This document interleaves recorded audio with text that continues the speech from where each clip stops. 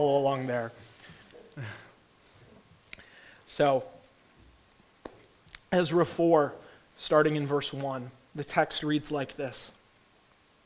It says, "Now when the adversaries of Judah and Benjamin heard that the returned exiles were building a temple to the Lord, the God of Israel, they approached Zerubbabel and the heads of the fathers' houses and said to them, 'Let us build with you, for we worship your God as you do, and we have been sacrificing to him ever since the days of Esarhaddon, king of Assyria, who brought us here.'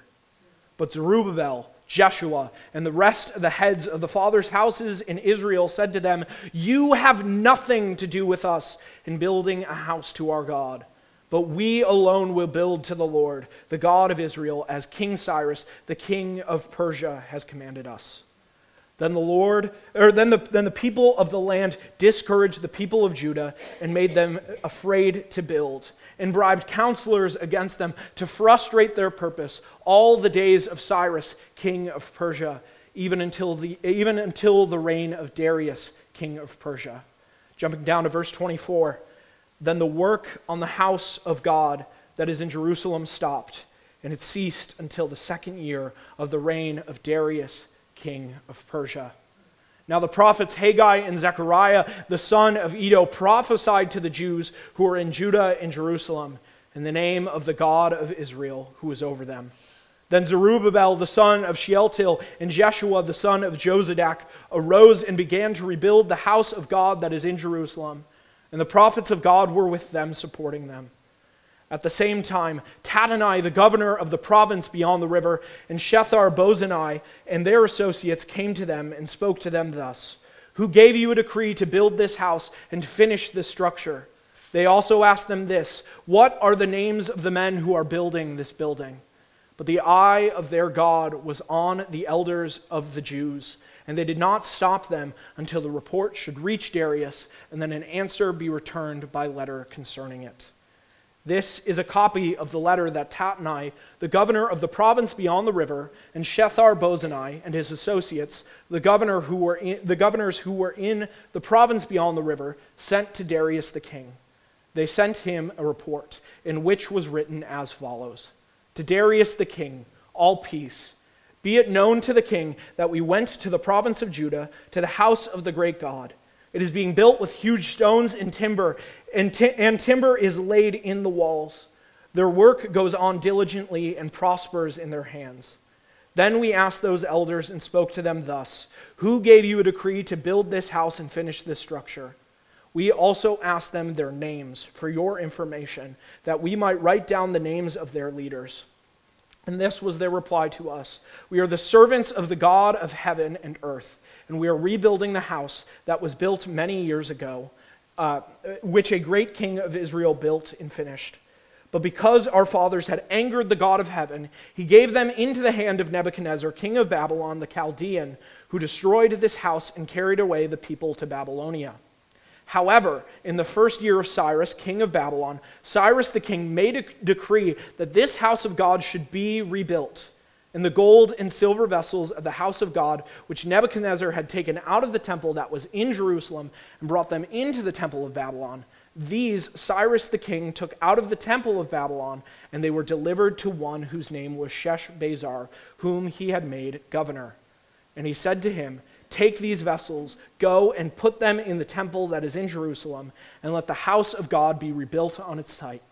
Then this Sheshbazzar came and laid the foundations of the house of God that is in Jerusalem, and from that time until now it has been in building, and it is not yet finished.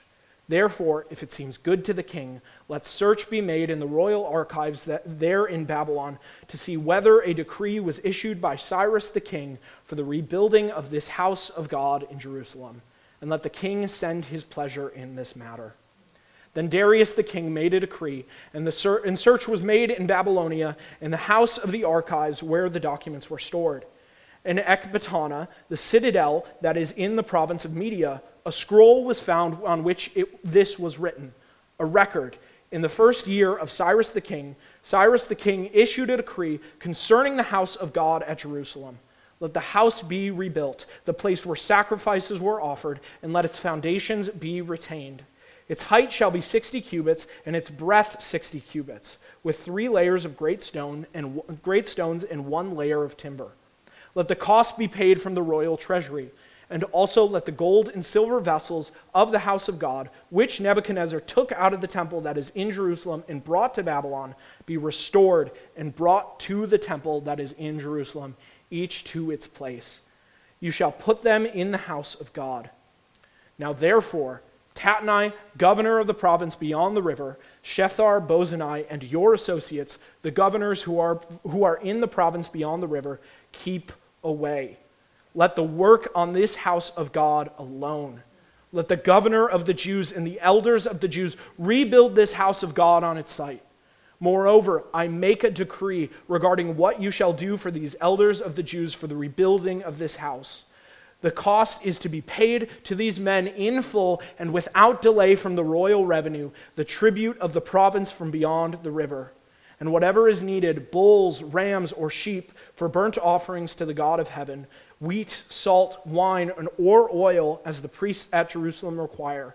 Let that be given to them day by day without fail, that they may offer pleasing sacrifices to the God of heaven and pray for the life of the king and his sons. Also, I make a decree that if anyone alters this edict, a beam shall be pulled out of his house, and he shall be impaled on it, and his house shall be made a dunghill. May the God who has caused his name to dwell there overthrow any king or people who shall put out a hand to alter this, or to destroy this house of God that is in Jerusalem. I, Darius, make a decree. Let it be done with all diligence. Then according to the word sent by Darius the king, Tatnai, the governor of the province beyond the river, Shethar-Bozenai, and their associates did with all diligence what Darius the king had ordered. And the elders of the Jews built and prospered through the prophesying of Haggai the prophet and Zechariah the son of Iddo. They finished their building by decree of the God of Israel and by decree of Cyrus and Darius and Artaxerxes, king of Persia. And this house was finished on the 3rd day of the month of Adar in the 6th year of the reign of Darius the king. And the people of Israel, the priests and the Levites, and the rest of the returned exiles celebrated the dedication of the house of God with joy. They offered at the dedication of this house of God 100 bulls, 200 rams, 400 lambs, and as a sin offering for all Israel 12 male goats, according to the number of the tribes of Israel. And they set the priests in their divisions and the Levites in their divisions for the service of God at Jerusalem, as it is written in the book of Moses. Thank you. Amen. The purity of our church is at stake in the modern world. Many churches in our area have abandoned the gospel, trying to evict God from their church, who is really the owner of their house. Instead of embracing the doctrines that are clearly laid out to us in Scripture, they are embracing doctrines of this world, throwing Christ's name on them and defaming God's name entirely. Listen to what one pastor wrote about this very topic. He wrote this. He said, "For there are some vain talkers and deceivers, not Christians, but Christ betrayers, bearing about the name of Christ in deceit and corrupting the word of the gospel. While they intermix the poison of their deceit with their persuasive talk, as if they mingled cyanide with sweet wine, that so he who drinks, being deceived by the sweet taste, may meet with his death unguarded. For they speak of Christ, not that they may preach Christ, but that they may reject Christ. They are ashamed of his cross. They deny his passion, and they do not believe in his resurrection." I'm sure that as I read that quote to you, that a couple of churches or a couple of preachers came to mind who reject these core tenets of our faith, but yet claim to be Christian. These are people who we are constantly praying for, that they would realize the error of their heretical views and repent before the Lord. See, denominations used to stand firm as they triumphed the gospel, but now they are really like jelly, being able to be pushed around by whoever comes to them. You see, it feels like there is more at stake than there ever once was. But what I didn't tell you about this quote that I read to you is that it's not from the modern day. This quote that I read to you comes from Ignatius of Antioch, an early church father who was martyred right about the beginning of the 2nd century. See, I chose to modernize some of this language and withhold this information from you because I want you all to realize that the purity of the church has always been at stake. Our enemy, the devil, is trying to come at us and ruin the church that God has built. The enemy will use any tactic that they can to oppose the work of God's people, even claiming that they belong to God, but their hearts couldn't be further away from Him. But the thing is, nothing that the enemy will ever do will stop the will of God from happening in our world. This means our God is watching His people. He's been watching His people ever since the beginning. He continues to watch us in the present and will continue to watch us into the future until the end. You see, as we jump back into Ezra tonight, we will see clearly that God is with us in opposition. When the enemy tries to throw all that he has at us, we will always have the protection of God on our side because our God is sovereign. So tonight we are going to be looking at Ezra chapters 4 through 6, which I know is a huge section of Scripture, but it really is one long story, so I think it'll be to our benefit that we look at this as one sermon tonight. So when thinking about God being with us in opposition, we will look at 3 things. We will first look at the coming opposition. We will look at how we are watched by God. And then we will look at victory in God. But before we jump into this text together, I want to give you a little bit of a history lesson that will help clarify what is happening here in Ezra 4 through 6. One of the things that we are used to as modern readers is reading a text that is always presented to us in chronological order. In the beginning, this happened, then this happened, and finally, in the end, this happened. But this isn't the only way to order a text. You see, in the ancient Near East, one of the ways that they would commonly order texts is by themes. So for Ezra 4 through 6 tonight, this section is curated with the idea of opposition in mind. In our text from tonight, we will be looking at stories that happened over a period of about 100 years. I have a timeline that I'd like to show you all tonight. So it's a lot easier to see when you're closer up. But there are 5 different kings that we will be seeing tonight. Actually, so Ezra begins in the reign of Cyrus. We see in 538 BC, that is when the Jews returned. We will also see mention tonight of Darius, Ahasuerus, and Artaxerxes, with Cambyses being the only king that's not mentioned, but he only had a short reign, so there is nothing in our story from his reign as king. So we begin with Cyrus, who is the one who decreed that the Jews could return in 538. And throughout the text, we will see these kings. But the vast majority of Ezra that we will see happens between 536 and 516 BC. So that is where we will be focusing. But the author will jump around through other places in the text. But essentially, the reason he is doing this is because our author wants us to see that in a sinful world, God's people will always be facing opposition. So if you would look with me at Ezra chapter 4, we will see number 1, the coming persecution. Read with me again verses 1 through 5. Text says, "Now when the adversaries of Judah and Benjamin heard that the returned exiles were building a temple to the Lord, the God of Israel, they approached Zerubbabel and the heads of the fathers' houses and said to them, 'Let us build with you, for we worship your God as you do, and we have been sacrificing to him ever since the days of Esarhaddon, king of Assyria, who brought us here.' But Zerubbabel, Jeshua, and the rest of the heads of the fathers' houses in Israel said to them, 'You have nothing to do with us in building a house to our God, but we alone will build to the Lord, the God of Israel, as King Cyrus, the king of Persia, has commanded us.' Then the people of the land discouraged the people of Judah and made them afraid to build and bribed counselors against them to frustrate their purposes all the days of Cyrus, king of Persia, until the reign of Darius, king of Persia." So you see, after they had laid the foundation of the temple in Ezra chapter 3, the locals who had been living in the area while Judah was in exile came to the leaders in Jerusalem and asked if they could help with the temple rebuilding. They came up with a reason for why they should be able to help with this rebuilding, saying that they have been worshiping our God since Esarhaddon, king of Assyria, meaning that they had rights to this rebuilding effort because they had lived there for so long. But yet Zerubbabel, Jeshua, and the rest of the leaders there in Israel tell them that they have no right to be building with them.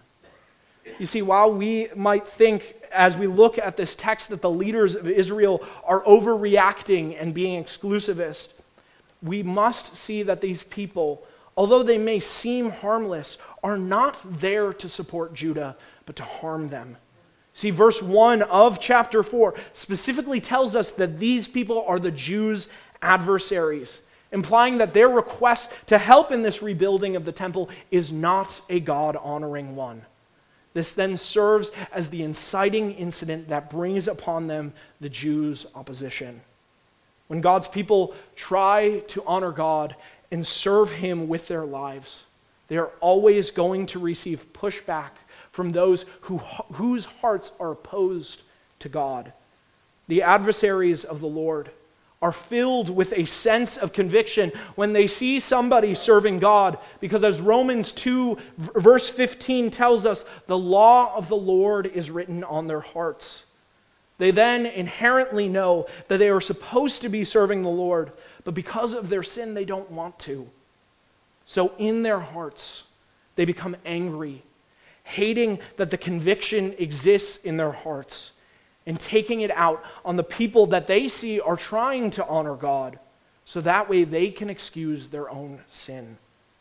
So for the enemies of Judah, they decide that they are going to oppose the rebuilding effort and try to altogether stop it.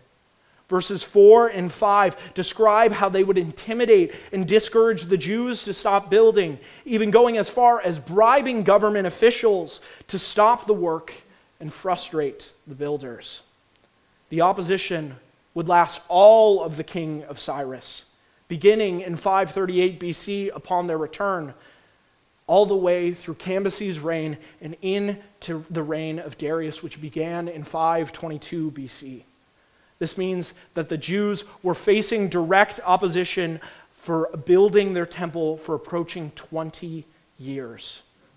From verse 6, this is where it starts to get interesting and non-chronological, as the author shifts to another example of opposition that the Jews faced in their general rebuilding of the city of Jerusalem.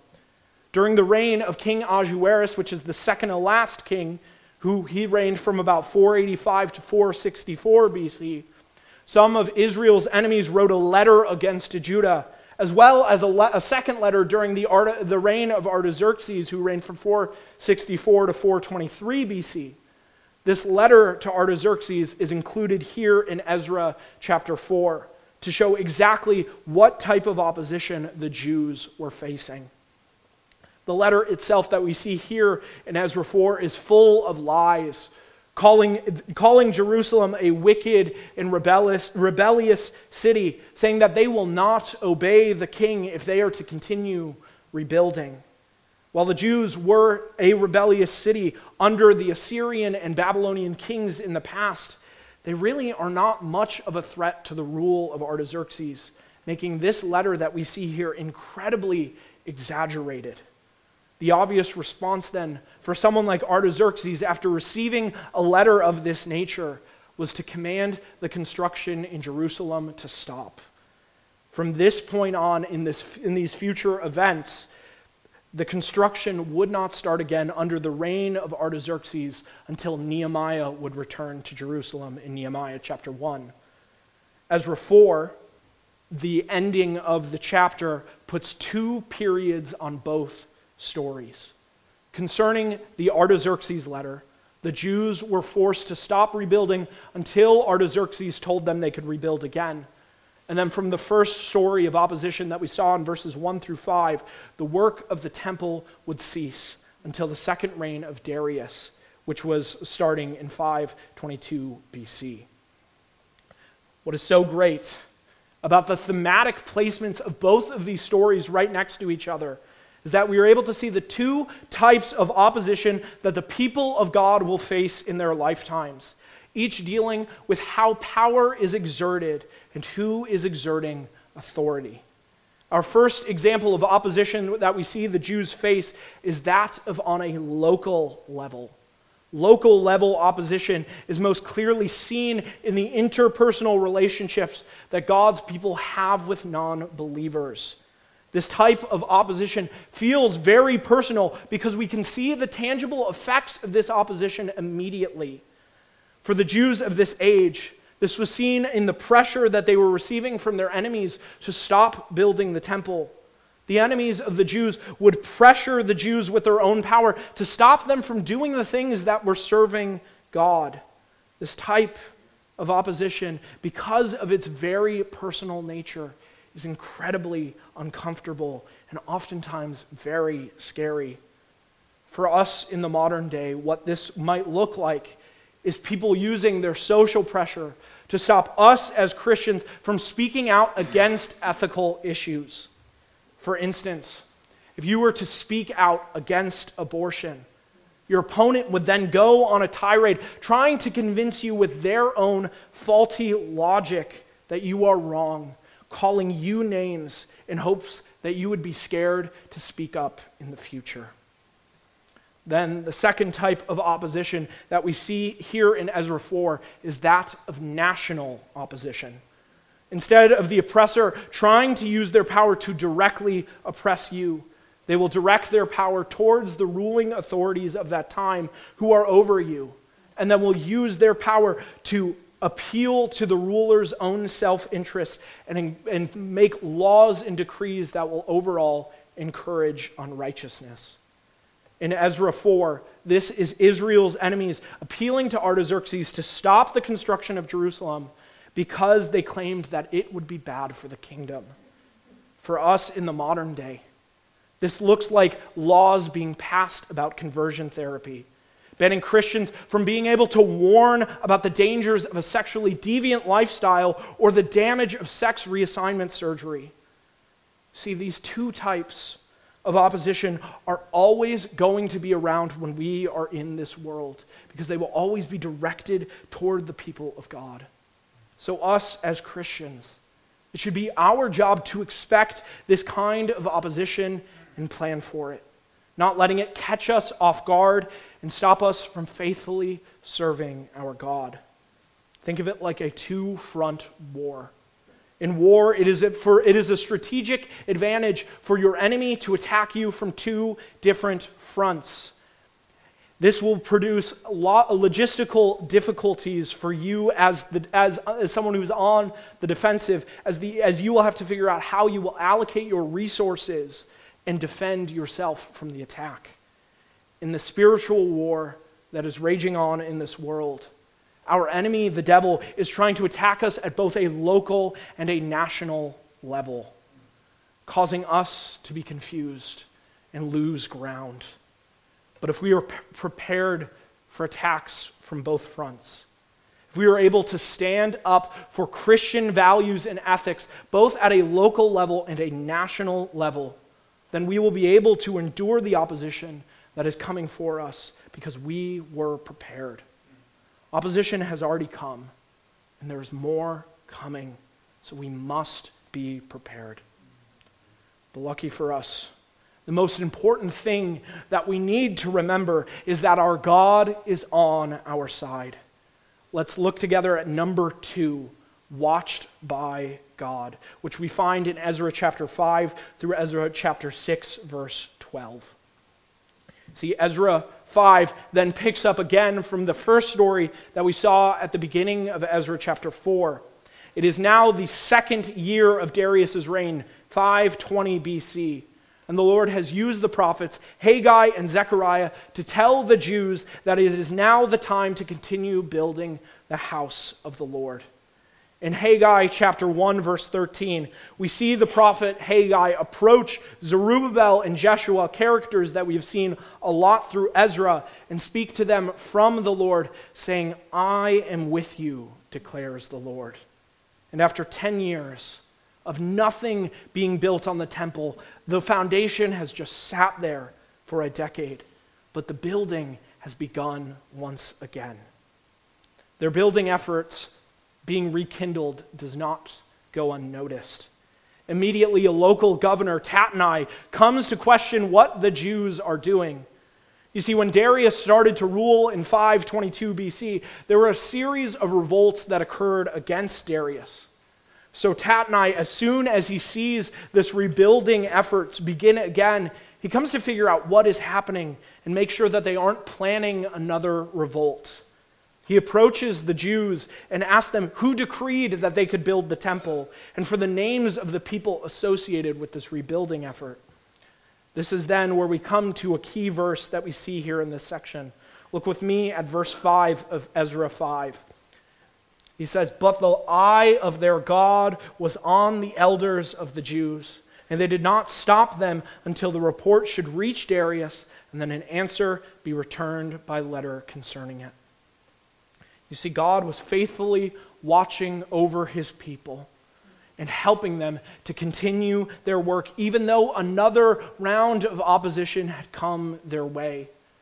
Instead of panicking at another roadblock, they trusted in the Lord and continued doing the work that his will was desiring. The Jews realized that their God was with them, and there was no need to be hostile towards their opponents.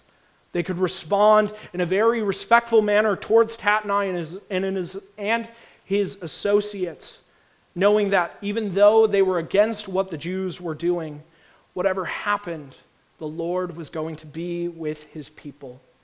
We see the letter that Tatnai wrote to Darius here in Ezra 5, verses 6 through 17, and where he specifically recounts his interaction with the Jews in verses 11 through 16, and how they answered him very plainly, recalling to them the entire history behind why they are rebuilding this temple. The Jews' main thrust, though, of their reasoning is because they are doing what is lawful because they have been given permission by Cyrus, meaning that they had a legal backing for what they were doing.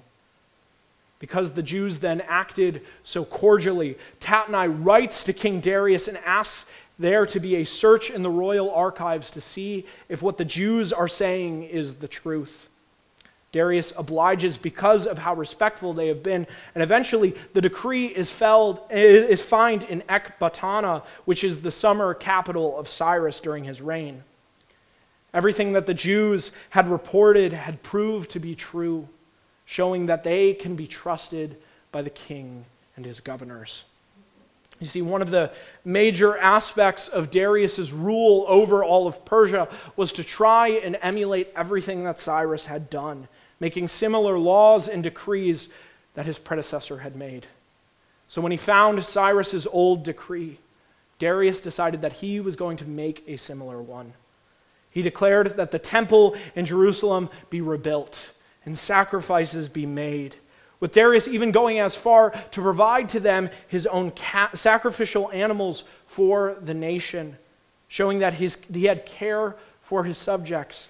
It specifically says that he gave to them wheat, salt, wine, and oil as what was required by specific offerings that we find in the Levitical law. Again, showing that he cares for his people.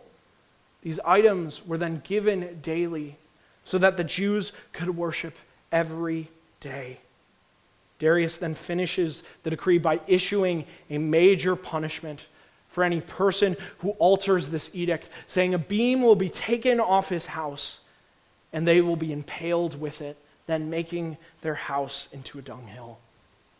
See, what is so amazing about this part of the story is that even though the Jews were faced again with opposition, they knew that the Lord was on their side and that nothing would stop them from fulfilling the will of the Lord.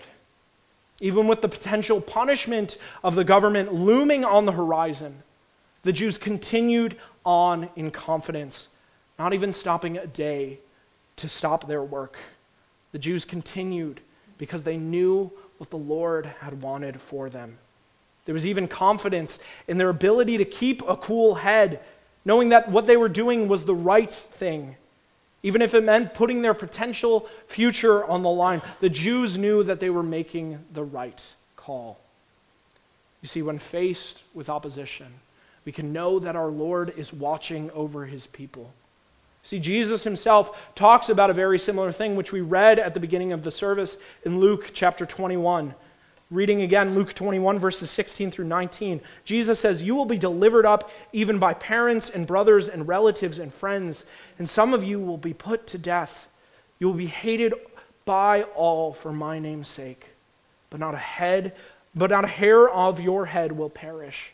By your endurance you will gain your lives." Being under the watchful eye of our Heavenly Father, we can know that we are under his protection at all times. Yes, opposition is coming our way, but we can also know that nothing that this world could throw at us is unknown by our Heavenly Father. Even when it feels like we are completely surrounded and drowning in opposition that the world continually throws at us, we always have a God who is not only there to help us keep afloat, but also brings us up to the surface of the water to walk on top of it. As some of you know, Hugh and I were at the FIEC Leaders Conference this week. On the second night that we were there, we had a prayer gathering, and everyone in attendance came together to pray that the Lord would continue to do his work here in this post-Christian culture. We talked about how even though there were things happening in this world, that we have a loving Heavenly Father who watches after his people and gives gracious gifts to them. And then we broke out into prayer sessions with everybody there at the conference. One of the things that they asked us to do is to send stories of recent conversions in all of the churches that we have seen to a specific app that they had for the conference. And before we knew it, there were 150 stories of conversions in churches all over the country. What was amazing is that they weren't expecting that to fill up so much, and the 150 was the limit that we could reach in sending responses on the app. So that meant that 150 stories that we received from people all over the country was just scratching the surface of what the Lord continues to do even in the midst of a post-Christian culture. It is truly amazing, and we praise God for that. And that is really an example of how our God continues to watch us even when we are faced with opposition. Although this world may feel like we are walking into darkness in this post-Christian world, God continues to do these amazing things. We are watched by God. He worked through his people in Israel, and he continues to work with his church today. So knowing that fact, we then should be placing our confidence in the Lord to continue that work into the future. We need to keep defending a gospel-centered life in this world, even when there is opposition. For not a hair on our head will perish without that being the will of the Lord. And by that, we will also gain our life. Now quickly, let's look at the last half of Ezra 6, where we will see number 3, victory in God. Ezra 6, verses 13 through 22, then focuses on the finishing of the temple and the celebration of the Passover. The Lord has been with the Jews through the entire process and has finally given them victory in the completion of the temple. They can't help but celebrate the dedication of the house of God, offering sacrifices to God for his faithfulness. It would then not be any more fitting because the Jews directly after this celebrated the Passover. If you will recall, the first Passover was celebrated when God had delivered his people Israel from the Egyptians in Exodus, making the Passover all about celebrating the deliverance that we have in God. It fits perfectly then that the Jews celebrate the Passover here, remembering not only God's deliverance of them in the past, but also seeing the tangible effects of God's deliverance there in the present time. They could join together in a joyful feast, praising the Lord for the victory that he has provided to his people. You see, celebrating the victory that the Lord gives us is important in the lives of God's people. Throughout history, God has constantly delivered his people from his enemies, proving time and time again that he is a gracious God, moving us to worship and celebrate in that victory.